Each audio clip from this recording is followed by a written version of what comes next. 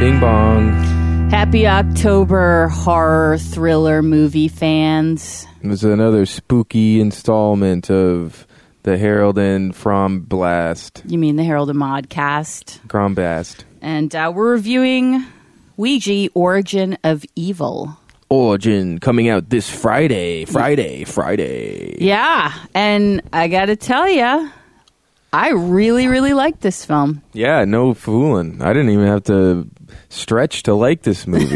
No. I was just thinking it would be, like one of those sort of throwaway horror films. But this, for me, was like, it was this year's Conjuring. Absolutely. Like we said, like we were talking about, this was a movie that I didn't know much about. I hadn't seen the first one.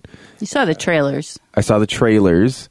I saw the first one, it kind of sucked, to be honest. Yeah, you didn't like it, you said. It didn't really do anything for you, yeah.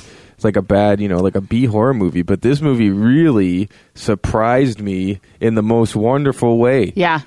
I was really impressed and oftentimes jumpy and scared. Genuinely scared, yeah. So let's talk about what it's about. It's set in 1967 Los Angeles. Cool. And Elizabeth Reeser, better known as Esme Cullen from the Twilight series. No, I like her. No, Twilight. Oh. She stars as the widowed mother, and she's got two daughters. Annalise Basso plays the eldest daughter, who was in Captain Fantastic, which we really liked. One of the many red children. Yep, and Lulu Wilson, who really gives a breakout performance as Doris. You might have seen her in Deliver Us from Evil with Eric Bana. So she has a little horror chops. Yeah. Because that's a good one. Yes, and she's going to be in Annabelle 2. And they are this family. The mother is kind of like she's a fortune teller, but she thinks she's doing it like fraudulently. They stage it all. And yeah, she's sort of staged. It's kind of a scam. It's in the beginning, it starts off as a scam, for sure. And she's trying to pay the bills, right, with this fortune-telling racket. You feel for her, though, and because she's trying malicious. To pay the bill. Yeah, and they live in this old sort of spooky house. And then the daughter, the elder daughter, plays a Ouija board at a party, and her mother tells her mother it might be good for the act, as they call it. Yeah. And they get it, and it unleashes actual spirits. That were, like, in the house the whole time. Yes. Yeah, and so basically the youngest one becomes the possessee. And it first starts out that she can communicate with the spirits on the Ouija board, and, like, it drums up business and it's good for business and this sort of thing, but it's one of those things where you start playing with the other side. Like I say in Insidious, you get everything from the other side. Yeah. You don't get just the good spirits or just what you're looking for. Right.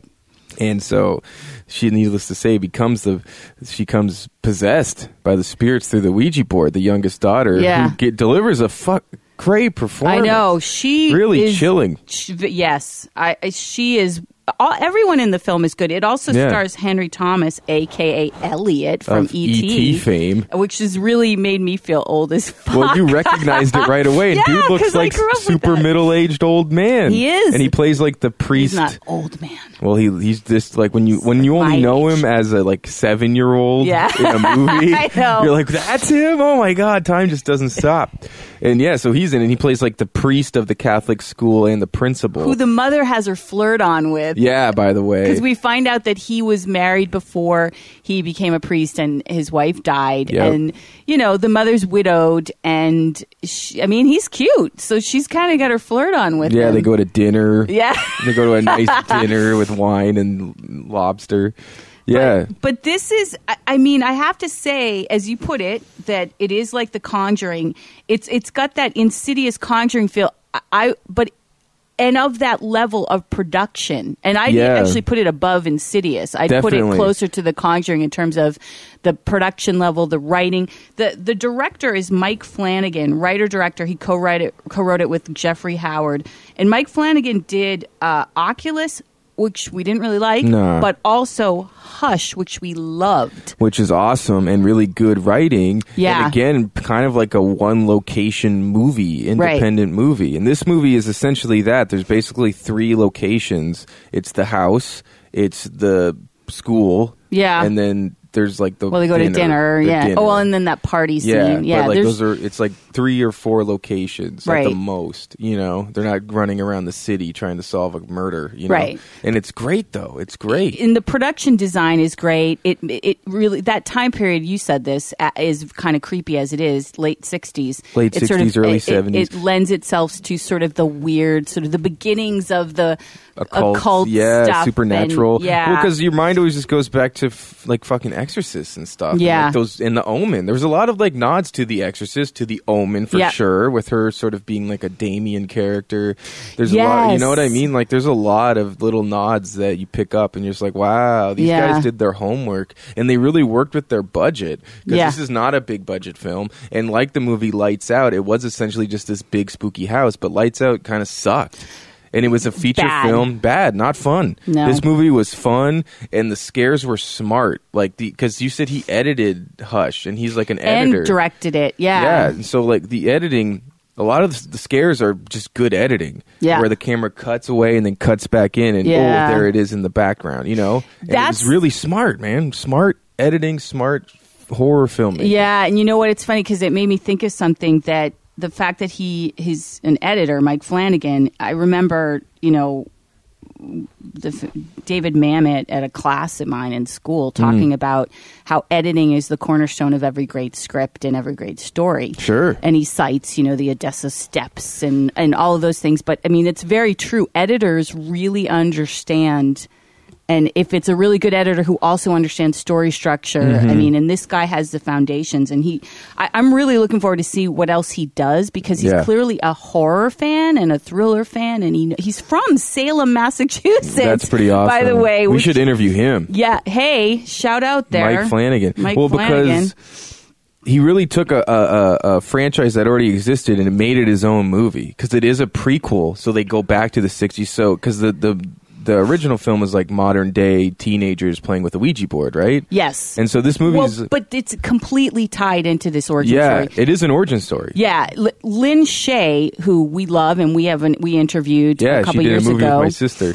She is in its predecessor, Ouija. Yeah. And she is actually the elder daughter, Lena, played by Annalise Basso. In the future. She is her as an older woman. We're not going to tell you why or what happens, but she's credited for this movie, but I don't remember her in it. Maybe she was cut out, but she's definitely in the other one. Yeah, and it's very much tied to this. It's the origin of that film, but sadly, that film was just kind of like a bad teenage horror movie. Yeah, and this movie's like really stands out on its own. It's almost like doesn't even need to be a predecessor. Like if this was just the Ouija board movie of 1967 by itself, that would have been enough for me. You know, you don't even need to know that other movie exists. I didn't see it. I haven't seen it. You don't. This is standalone. And this movie's totally stood alone. I haven't seen it. I remember it coming out and just sort of passing me by. Like, oh, okay, maybe I'll see that on Netflix. It's playing on HBO a lot right now, so you can catch it if you do. It was this movie on its own really stands out as one to go see in theaters, especially over Halloween for sure. Because we kind of missed the Halloween, or not the Halloween, the summer horror film. There wasn't one that really stood out this summer. I love seeing horror movies in the summer. We saw Lights Out. But we didn't like it. And we saw Don't Breathe, but Don't Breathe isn't really a horror movie to me. But it's a thriller that we liked. It's a thriller. We liked it. And then, we saw a few. We saw The Neighbor starring your sister, which is really good, which is a thriller. Yeah, that's great. And then, but a lot of these were streaming. The Invitation and Hush were ones we reviewed this summer. Yeah, but those movies didn't come out this summer. I'm talking about like going to the theater, a horror movie in the summer, or now in October.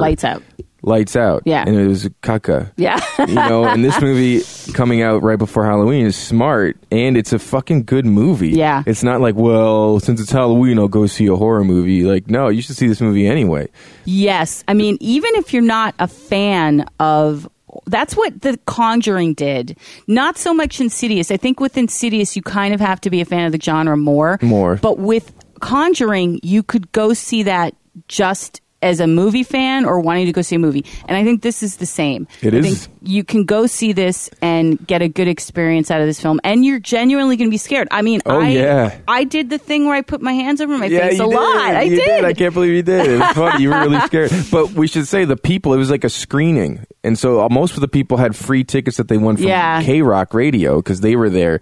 And so it's a large, sampling of people. It's not all just diehard horror fans in there. And people were sort of talking like, oh, fuck. Like, people were giggling nervously. Like, the whole It got theater. Applause at the end, too. Yeah, the whole theater was into it. And it was all like old people and this kind of, whatever people.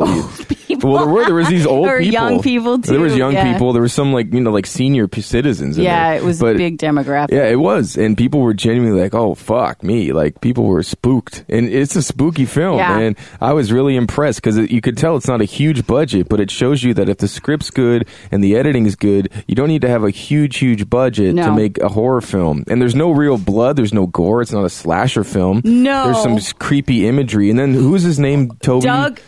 Doug Jones. Doug Jones plays Marcus, who's basically like the evil spirit that possesses the little girl. And you will know him as Abe From Sapien everything. from Hellboy. But like from everything. He basically is like a professional movie monster. Right. He started, I think one of his first movies, he plays the sort of reanimated corpse in Hocus Pocus. Oh. And he the one that Bette Midler brings out of the grave. And he started in that. And he's been doing basically horror monster, like practical, acting. Yeah, he's for 30 awesome. years. Yeah, and he plays like, you get that guy. He's like the go-to guy. He's sort of like what Andy Serkis is to CGI is what he is to like practical monsters. You know what I mean? Yeah. Andy Serkis plays every goddamn thing from Gollum to the Planet of the Apes. Where this guy, Doug Jones, does the same shit but with makeup and shit. Yeah, and casting. And that creepy possessed guy that he plays is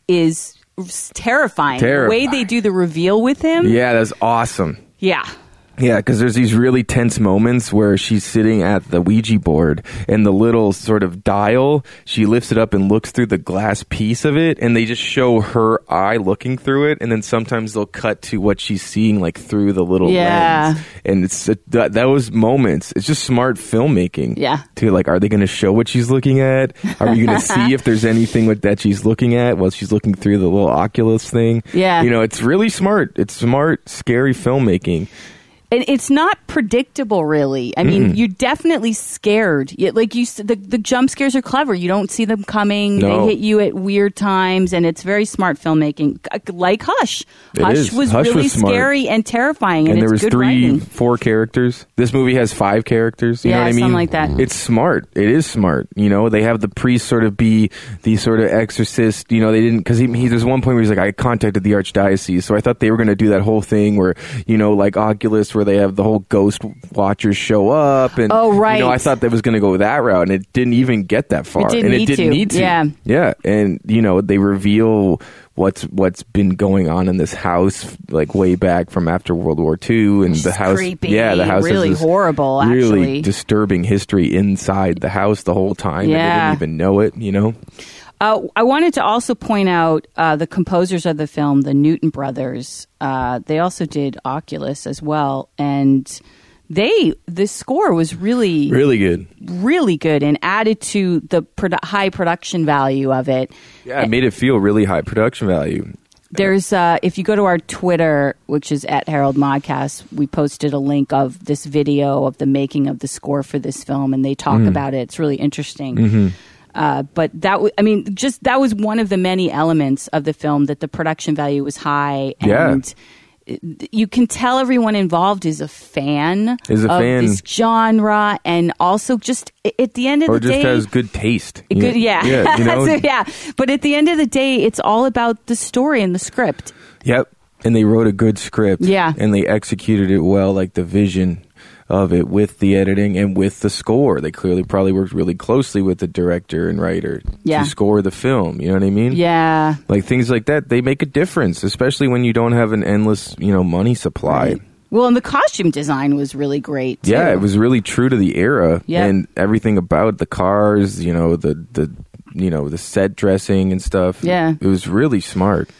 Yeah, I was impressed. I would give it an 8.5. Yeah, I'd give it an 8.5 for sure. Solid, no question. It wasn't too long. It didn't drag ass. You know, it was definitely about, just that nice 90-minute movie. Yeah. It's nice to see that, you can still make a fucking 90-minute movie nowadays. Yeah. Everything has to be 120 minutes. I know you can. It's just, a lot of times these movies at 120 minutes, you just like see that they're not editing enough. Yeah. They're not editing down enough. I don't need to go to see a 120-minute movie, especially a horror film. This guy's an editor. Yeah, man. Keep it 90 minutes. Keep it fucking snappy. Scare us, and then Bob's your uncle. So, big justice for Ouija, Origin of Evil. We give it an 8.5. Big justice to K-Rock. We got free T-shirts. Oh yeah, thanks K-Rock and Universal Studios and Universal, Costa Communications. Thank you. Shout out. Shout out. 8.5. All right, that's it for us. See you next time.